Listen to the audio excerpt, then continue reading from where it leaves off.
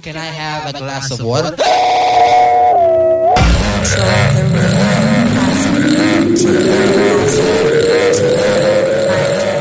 that handsome?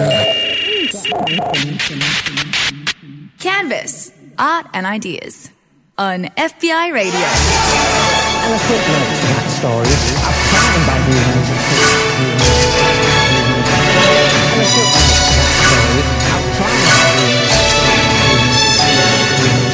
Sunday morning to you. This is Canvas, your weekly fine arts program on FBI Radio 94.5, and I'm your host, David Capra. And I'm your other host, Sabella D'Souza. We'd like to begin our episode today by by acknowledging the rightful custodians of the land upon which we broadcast, the Gadigal people of the Eora Nation. We pay our respects to our Indigenous listeners, their guests, along with their elders past, present and emerging. The Canvas team would like to acknowledge that this land was never sold, traded or given up. Sovereignty has never been ceded. So what have we got planned for this week? Well, this week we finish our coverage of The National, an exhibition that's happening across Sydney with our neighbour Carriageworks, as curator Daniel Moody Cunningham and artist Shireen Fard joins us in the studio, and Shireen is going to be talking about grief. Yeah, I'm actually, for some reason, very excited to talk about grief. Yeah, well, I've been reading her article that she wrote earlier this week, and so I'm really looking forward to hearing her talk about her family and some photographs she discovered from the 70s, I think. Yeah. Yeah. Then artist Ivy Wan chats with us about a unique lecture series / performance, Talking Bodies, that's taking place as part of the new festival March Dance at the Surrey Hills Library. We're incredibly happy to also announce that we have a new music curator. Yay. Musician, DJ and multidisciplinary experimentalist Makeda. Her work is political, poetic, spacious and eerily beautiful. Makeda pairs left-of-field electronic samples alongside socio-political criticism. She has a lot of work about colonialism and ties between, obviously, Australian land and the way in which British imperialism has kind of worked as well. So I think it's a really interesting field. So get ready for an amazing array of music over the next 4 weeks, chosen by our wonderful Melbourne-based artists. Exciting. So let's get to our first track selected by them. This is Holly Herndon. Chorus, you're listening to Canvas on FBI Radio via our digital stream.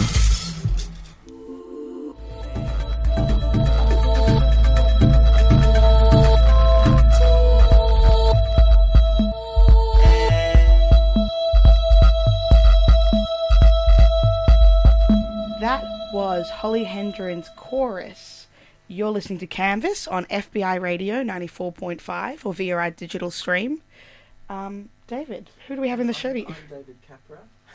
And, for the last 2 weeks, Canvas has been covering The National, presenting you with artists and curators across all 3 institutions. Today we're joined in the studio by curator Daniel Moody Cunningham and artist Shireen Fard from Carriageworks. Yes. Shireen Fard is an artist, academic and writer working in the field of photography. Fard's extensive exhibition history has seen her work shown in major public institutions in Australia and internationally. In 2008, she was awarded the Asia Link Creative Exchange residency to Varanasi in India. In 2019, she was selected for a residency at the clothing store, both at Carriageworks. Fard holds a doctorate from Monash University in Melbourne, and is the Director of Photography at the University of Technology, Sydney. And Daniel Moody Cunningham is an old Canvas favourite. He is the Director of Programs at Carriageworks and the Carriageworks Curator of the National 2019 New Australian Art. Welcome to the studio. Thank you. Thank you. Good morning. Yeah, thanks for being here on Sunday morning. Great to be here. Shireen, I wanted to start by saying that you wrote this beautiful article this week that we were kindly given before the show, so it was a really great insight. Could you describe maybe the history leading up to this new photography work that you've created? So my grandmother gave me an envelope full of photographs. She'd kind of covertly gifted me the photographs. They were hidden at the bottom of a box of other family photos, and they're 24 images of my grandfather's funeral and burial from 1975. And, they're just quite incredible. Like, I was quite moved by them because of the personal content, but also from a photographic perspective. I was really struck by the subject matter. I'd never seen photographs like these, the way in which the grief and mourning was being expressed so publicly, and also the fact that funeral photographs we don't really see them. So that was the background behind the project. Yeah, that's right. We don't normally see them. That's very true. And I know that I actually have recently discovered some photographs of my own grandfather at Rookwood Cemetery. Amazing. I'd love to see those. And they are from the 70s, but these are colour. Yours are black and white. Do you want to describe them aesthetically? They are the most accomplished photographs, and I think that's what struck me when I saw them, because as a photographer, I was able to read these images in a way that, I had my personal reaction to the content, but then I also had this kind of interest in them as an artist, and it was like negotiating these two things. And no one could tell me who the photographer is other than that he was a friend of the family's. And they're shot like film scenes. So everyone I've shown them to has first thought that they are, one, fiction, second, that they're film, like they're film stills. Or Caravaggio paintings. There's so much action going on. There is, and there's a painterliness to the postures and the gesture and what's being expressed, something very overtly religious. It reminds you of kind of Christian iconography, the Virgin Mary holding Jesus, or, the descent from the cross, or, it reminded me of all those things. It also reminded me of Hollywood mafia film sets, because everyone is dressed in black. And it also reminded me of, what I'd seen in Fellini films. The other thing is Rookwood Cemetery is so desolate in the 70s in this particular patch where my grandfather is, and you don't recognise it instantly as Australia. So, you could be in Italy or in Greece somewhere. You don't know who you're looking at and where you're looking at it. Yeah, I think that the photos kind of portray this monumental kind of feeling. It seems almost... I don't know, when I first looked at them, from the brief ones that I've kind of looked at currently, they do seem cinematic, and they do almost seem like staged or something in this like very beautiful way. You mentioned in the article that you believe grief is often left undocumented and displayed, especially in private in the West. Why do you think that is? Oh, it's confronting. My God. I mean, if you think, at least Australia, we inherit from the English. And, I think the English are famous for that kind of repressed emotion. There's shame in that sort of expression, and you need to be stoic and, be in control of your emotions. And, my family being Lebanese, we're very much in control of our emotions, which are outwardly expressed. And so, when I look at those photos, I think that there's something inherently cultural as well about that expression. And, growing up in Australia, you're very aware that, that there is a difference between the way in which you celebrate certain rituals or in cultural rituals. So the funeral photographs probably represent that to that end point. Like, they exaggerate all of those cultural rituals. So I don't know. I mean, there's so much in them really that you can read. There's the grief and the mourning stuff. But there's also all this, everything to do with the way in which, a Mediterranean culture might deal with death versus, like, I've just come back from India in Varanasi, where there's the burning ghats and the bodies are cremated and then the ashes are sent down to the river. And it was so incredible to watch the way, Hindus celebrate death. Yes, well, Varanasi is the holy city. Yeah, absolutely. It's known as like the holy city, but also one of the oldest cities that has a very interesting, diverse religion based. We have, you have the Hindus, you also have the Jainism, and they're kind of all existing in this one space, and then all kind of centered around the Ganges River, which flows through it. I remember once I went there with my father, and my dad was trying to get a tour from a guide, and the guide was like, "I'll show you. Burning is learning, cremation is education." Yeah, like, amazing. And so they were just showing us around the entire time. But it is a different cultural way to express grief and to show it publicly as well. Yeah. Well, you also, if you think about the way we deal with death, it's very sanitized, it's medicalized, like it happens in, you die in a hospital, the body gets taken, you don't see anything. Whereas in India, it was in Varanasi, it was very much the body is, like, you engage with the body when it's dead. Yeah, and many people get flown back to the Varanasi to for their burial, for their cremation, and released back into the water, back into the Ganges. And I think that there is an act of care in the fact that we wash the body, we care for the body, we're with the body, we let it decompose, and that's something that we kind of don't really talk about now when we're looking at funerals. We talk about this idea of, having a casket that won't let anything in and putting it in this vault inside under the ground, and that's a very interesting way that we've kind of developed how to deal with death. Yeah, absolutely. Daniel, I'm really keen to hear what drew you to Shireen's work. Shireen and I have known each other for about 11 years and worked together on a number of occasions, so we are constantly in touch with each other about what we're working on and what we're doing. And about a month after starting at Carriage Works, knowing I was going to be curating the National, I thought it was time to just check in and see what she was up to. In fact, we were at a pub just down the road from here, looking at the photos that Shireen's described, because she really had this burning desire to show them to me. At that time, Shireen didn't have a great sense of what she was going to do with them as an art project. She had written an essay about them for like a scholarly journal, and I'd read that. And I was really encouraging her to think about, how these could turn into some kind of art project.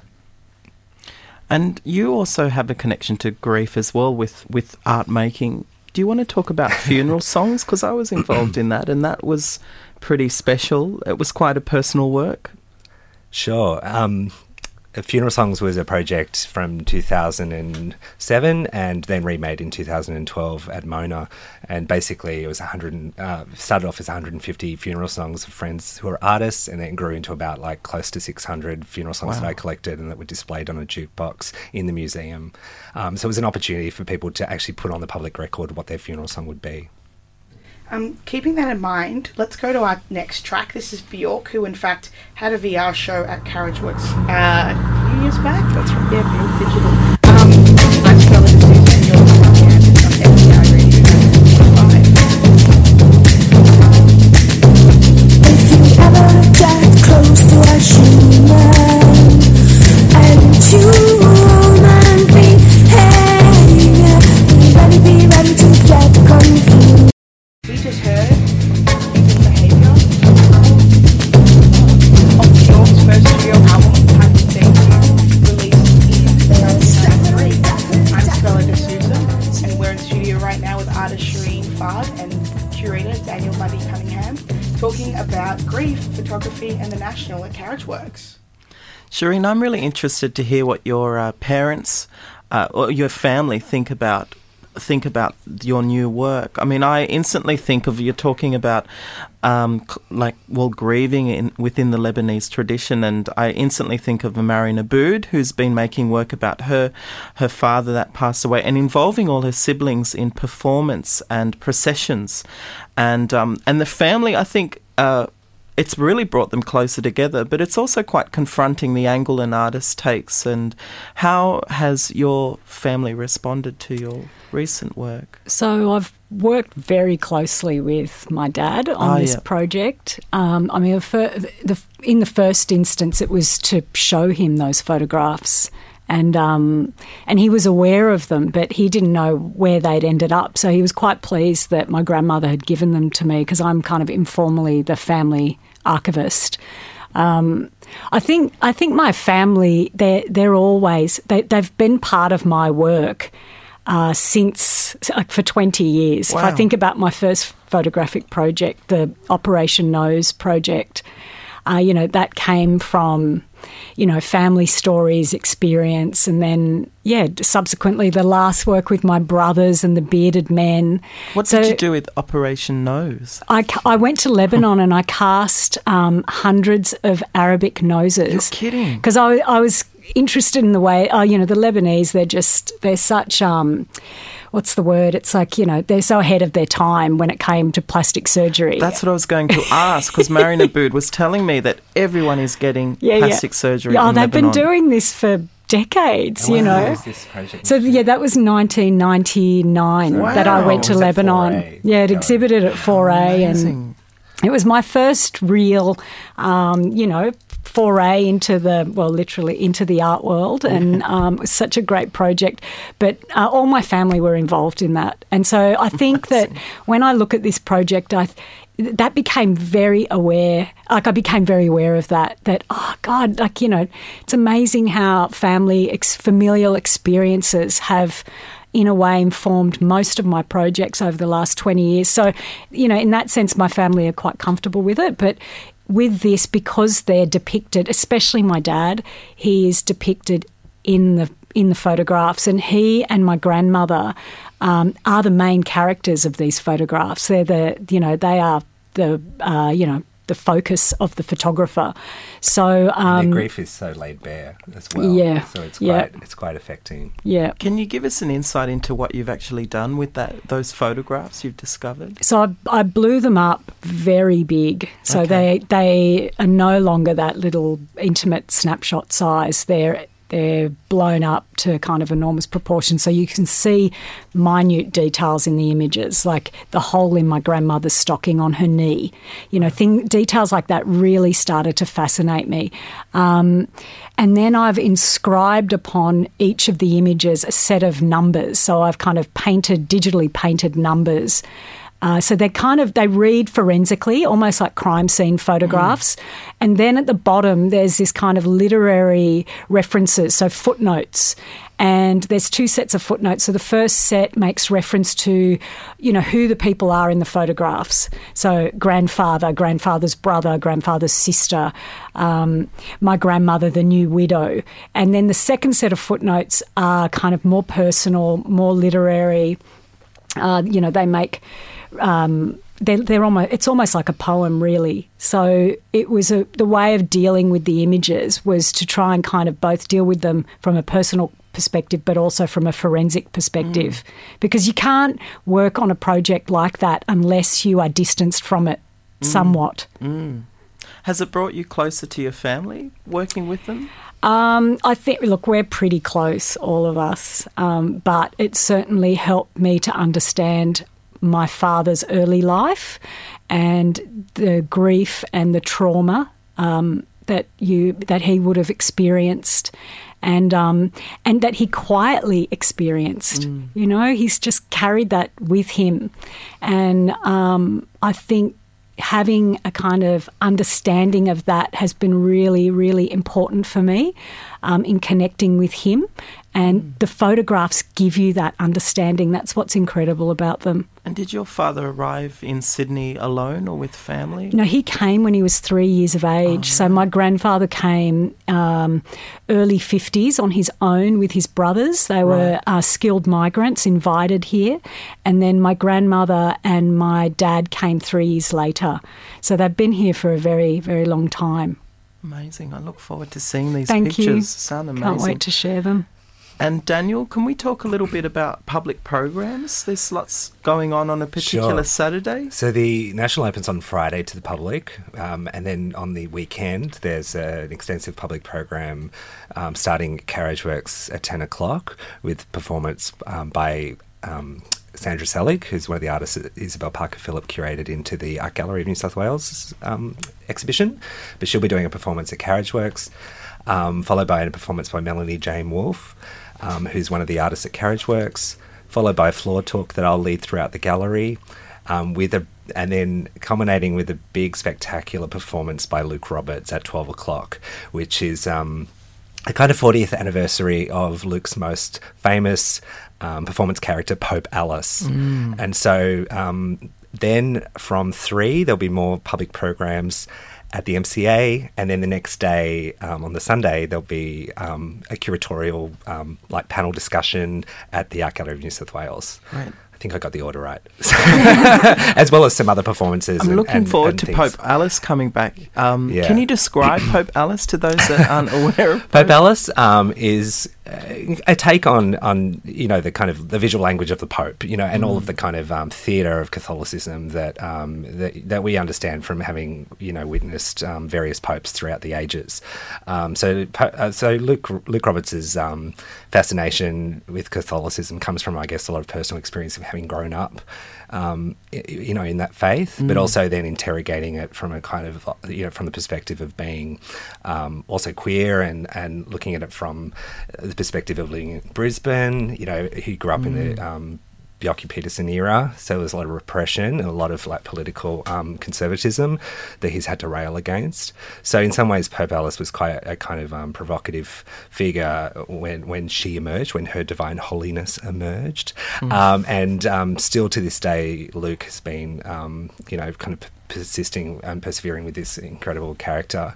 And so I actually had the great fortune of meeting Luke in 1995 when the Perspecta at the Art Gallery of New South Wales, which was like its national of the day. I see. He was curated into that by Judy Annear, and I was like a young university volunteer who worked with a couple of the artists, and Luke was one of them. So I've actually known Luke since 1995 when I was just a young whippersnapper trying to break out into the art world.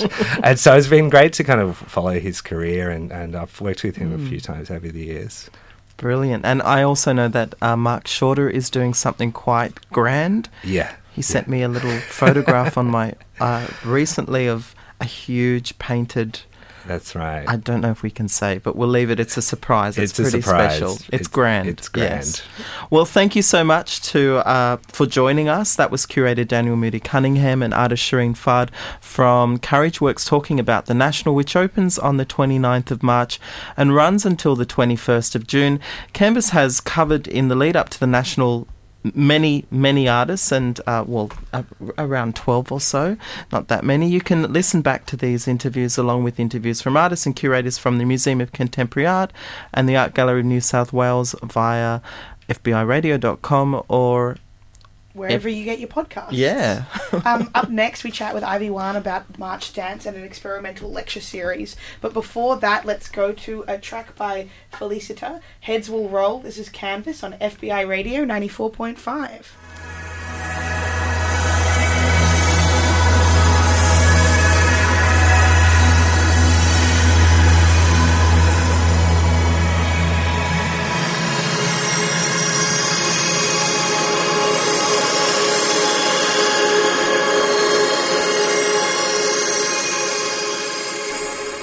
Beautiful ambient track from the 2016 titled Heads Will Roll from London-based DJ and producer Felicita.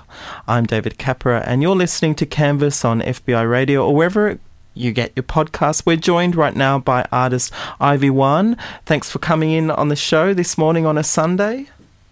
Ivy is a dancer and choreographer working between Sydney and Melbourne. Her work is politically and poetically invested in the microbial and economic. That's a word. I'm bad at things. In human and more than human reproduction, making relational choreography and dance for the human scale. Sorry. No, it's great. Can you just, what is the microbial? Microbial. Oh, sorry. I pronounced that wrong. It's the issue. The joker is me. We've got like making choreography from observation of microbial interaction. You also mentioned as part of that, I guess, when you're talking about human scale and microbial scale, you're also a collector of ants, which was a bit of information you gave to me before. Yeah, and that what's something interesting. I just was given some ants as a gift, to begin growing a colony, and I've become quite in love. You still have them? I kind of have a bit of an affinity with ants. I kind of feel like I look like one. Oh, you feel like you look like an ant? Yeah, a little bit. So, yeah, but I have this colony of ants that are growing. There's a queen and a bunch of workers, and yeah, they're super interesting to watch. Are there any links between the kind of movement of the ants and the movement in your own work? No, because I don't tend to sort of... examine them that way? Yeah, no, and I mean, I don't know, ants are so small. I just like the way that they organise themselves as, like, socially. Yeah, that social interaction, and they're all kind of... Yeah, and the queen is the queen, and then the workers just, like, do the work and... they kind of bring the food in, and the pupae chew the food, and then the ants just like can just have liquid. So they just like suck on food or whatever. Yeah. And so you're involved in March Dance, which is something that's sort of brand new, really, isn't it? It's just the first year. Yeah, this year's the first year. And you're involved in Talking Bodies, which is like a lecture, but how is it different? What are you going to be doing? Yeah, so the Talking Bodies program is something that I was contacted to join in by my friend Rhiannon and another woman, Katie Green-Lorty. And they're looking to... I think they invited me because I have a kind of research practice already. And I guess with dance, because it's such an abstract form... Oftentimes you can watch and not quite know what's going on. It can be quite hard to read, and there is often a lot of research that goes in that a lot of people don't have access to. So I have the feeling it's a little bit of a way to sort of open up the possibility to get some information to the ideas that people are working with and how they're constructing choreography.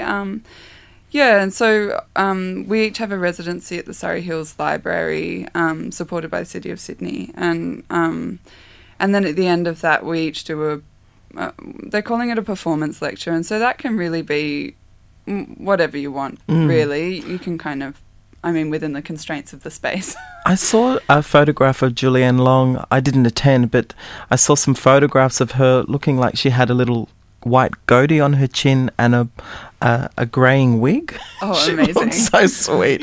Julianne does the best stuff. But what do you think you'll be doing? Have you been thinking about it? What research are you... Well, what are you researching? So I will continue with some research that I started in January. So I was a part of this thing at the Powerhouse Museum, the Museum of Arts and Applied Arts and Sciences.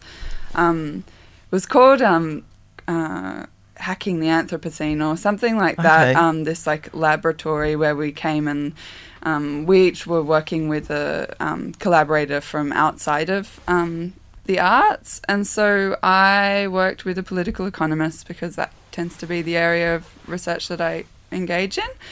And so they and I worked together looking at this notion that I was proposing of dead labour. Or like labour as a living dead, which maybe is a little too complex for right now. But you could come to my my performance lecture. But so I'll continue with that research, and it's looking at labour conditions and at debt and at money in contemporary capitalism, and trying to think about how dance can be a sort of answer to the kind of emptiness of a reduction of a body to a price on a labour market. Do you think that your interest in debt might have something to do with, your formal study at UCID, which is the degree in political economy, was it? Yeah, definitely. And how's your HECS debt going? Yeah, it's actually pretty small because I haven't had a degree. I didn't do an arts degree or anything like that, so I've just got this one that I'm growing. That's a little nest egg. Yeah. You know, what I hate about that is they never actually update you each year how it's grown. So no, they mine doubled, or more than doubled, over the course of 10 years. And I was horrified. Yeah. It's so sneaky. It's sneaky, but I mean, it's not... That kind of debt is kind of interesting, but I'm a little bit more interested in these kind of financial innovations that are prevalent now, like securitization and things, and the way that I was working a lot with this book by Lisa Adkins. She's actually the head of school in the social sciences at UCID, and she talks about how these financial innovations make time more active, so that chronological time is not... The way that she puts it is that there's like a constant revision between past, present and future, and that financial instruments allow us to sort of rewrite our history, to foreclose futures, or to sort of open up futures, and it's not necessarily a good thing, but she just talks about this like increased activity of time. And I guess that's kind of a product of, for lack of a better word, talking about capitalism and productivity and the value of productivity that's placed on time. So time is more measured, it seems or feels, at least to the everyday person, it feels more measured by the product or how much you're able to produce or how much value you get from that time that you spend doing a thing. Like, what do you get out of it? Which I think when you're talking about dead labour, it impacts you and it stays with you, I guess. Yeah. It's kind of like, I don't know, that we're all like, you know, that we're, especially when you talk about debt, so like, say I take out a mortgage and I'm locked into being like essentially like the living dead for 40 years. Or, you know, because mortgages now aren't made so that you can, like, they're not necessarily structured so that you repay them, but just so that you service them. So you're just living dead for the rest of your life. And then, I mean, I'm not serious. It's like a kind of provocation and a kind of, speculation. And it's a generative term, just to think about, well, what is that? And then where can dance come to bring magic back into the body? So if we're kind of in this state of labouring and if that requires a kind of emptying of your soul, then how can dance be something which makes magic again possible? And how did dance come into it? So you were doing political economy, but were you also dancing on the side? Or I've always been worked with dance, right? And you know, went to dance as a kid and whatever else. And then I've worked as a dance. You know, I didn't go to university, but I've been working as a dancer for a long time, and I work extensively as a performer for others. And then I was doing reading for my own interest, and then I thought, I would like to study something, and then I just ended up in that department because it seemed right. And did you always have an intention to kind of, I guess, work through what you were studying through dance in your body, or is it just something that happened? It kind of happened because I was interested in how society is choreographic, like how the movements of social bodies or social groups are choreographic already, and politics is choreographic and exchange is choreographic, and I don't know, then there you are. On that note, let's quickly go to our next track, Black Bearer from Happer. You're listening to artist Ivy One discuss their upcoming performance lecture, Talking Bodies. This is Canvas on FBI Radio 94.5.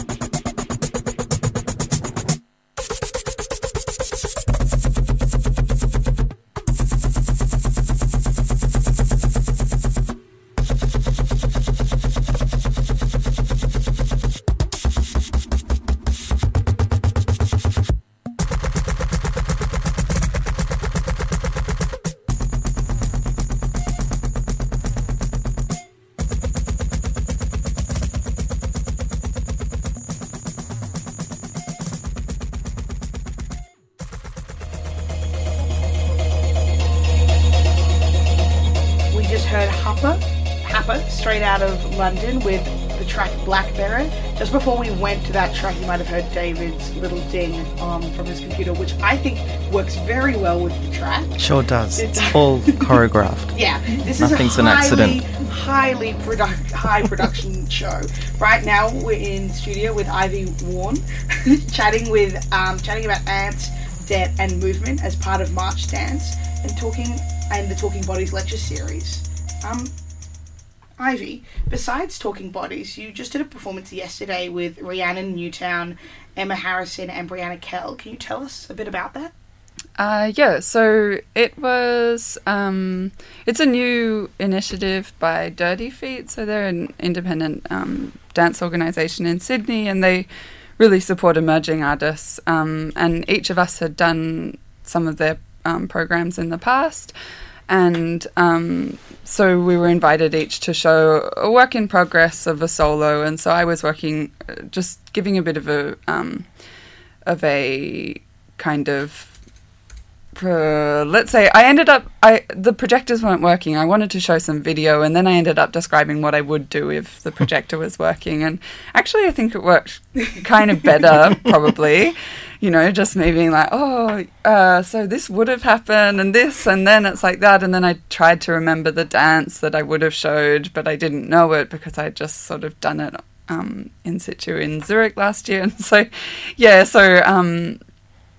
it was, each of us did a different little, up to 20 minutes of just, again, it was something where you can sort of give the, well, at least in my case, because I spent most of the time talking about ideas, and then I tried to produce a structure that kind of was somehow drawn from the way that securities are sort of divided up. So I told what I was doing, then I started again and told what I was doing in a shorter amount of time, then I told what I was doing in a shorter amount of time again. So this kind of repetition of parts, truncated. And so you've worked a lot with fellow dancers. You've worked on Scum Ballet with Angela Go. Yeah. And so what is it, how has that kind of fed into your own practice and developed you as an artist? I think working with other people, it's a really nice thing about dance, actually, is that it's so often really collaborative. Especially, I really like to work in groups, and I really like being a dancer for other people. I don't know, it feels really good to be able to share your skills and share what you have in towards somebody else's ambition or something like that. Would you say that the choreographer is the queen ant? No. I mean, if that was the case, I probably wouldn't enjoy it very much. I probably wouldn't work with that person so much. I don't want to do this ever again. Yeah, but I do work a lot as a dancer. With Angela doing Scum Ballet, and we've worked together a lot in the past as well. And then with Atlanta just recently at Dance Massive Atlanta Eek, and I performed her solo in New York last year, and I'm working with Amrita this week on her show for the National. So that's Amrita Heppy, So I'll be performing her work in the National this weekend at the opening at Arclight New South Wales. Can you describe what it's like to, I guess, come under someone else's vision and what that looks like? How do you actually, I guess, learn what the choreographer is actually trying to create? Is it through dialogue? Is it really through the body? It's is it so through different. Spending time with them? It's so different depending on the person. So for some people, you work in a really sort of traditional way where it's like, this is my idea, I'm working on this, and then there's not really much dialogue after that, and you really become a body at work, and go and try this for a bit and then come back and show me what you've got, and we string it together. It's rare that I actually work like that nowadays, but sometimes you do still work like that. Whereas otherwise you kind of spend a lot of time talking about things, and it's really, the work is just as much the thing that you end up presenting as much as the community that builds around the work, and the engagement that you have with each other. So that really, I tend to really like that. That's the nice thing about dance, is that it's not just about the object at the end, but that some magic happens where you connect with one another, and you can tell when it's been a good process by the way that the energy that transfers off of the performers onto the person watching or whatever. I believe, in terms of what that gives to my practice, I mean, you kind of course are like a composite body made up of all of your experiences, and so I'm always drawing on skills that are sort of dilutions and also maybe distillations of things that I've taken from my experience of working with others, of being in the world, of reading, of, I don't know, looking at my ants. Well, thank you, Ivy. It's been a pleasure talking about ants and dance. And dance. And dance. Well, thank you for joining us. That was artist Ivy Warne talking about March Dance and their Talking Bodies, a lecture that is happening on the 12th of April at 8:30 at Surrey Hills Library. You're listening to Canvas on FBI Radio 94.5 or via our digital stream. This next track is Waterhouse.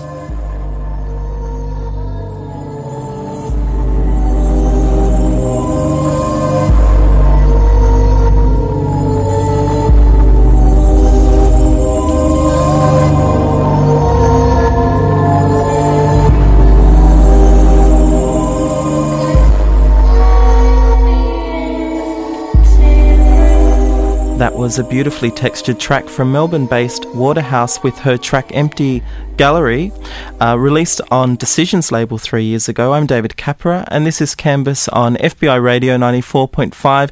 This is part of the show where we let you know what art events we think are worth checking out this week. There's another Talking Bodies by artist Benji Ra on the 28th of March. That's Thursday.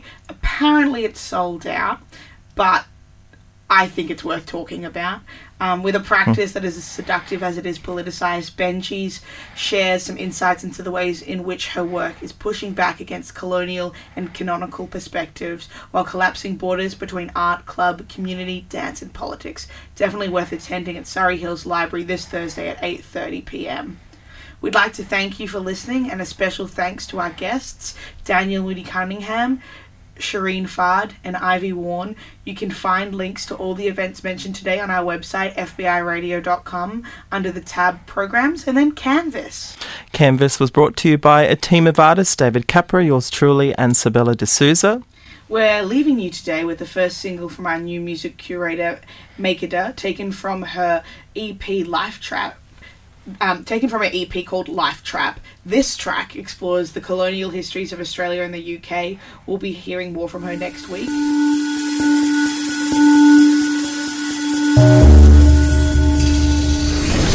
This podcast is produced by FBI Radio in Sydney. Find more at fbiradio.com/podcasts.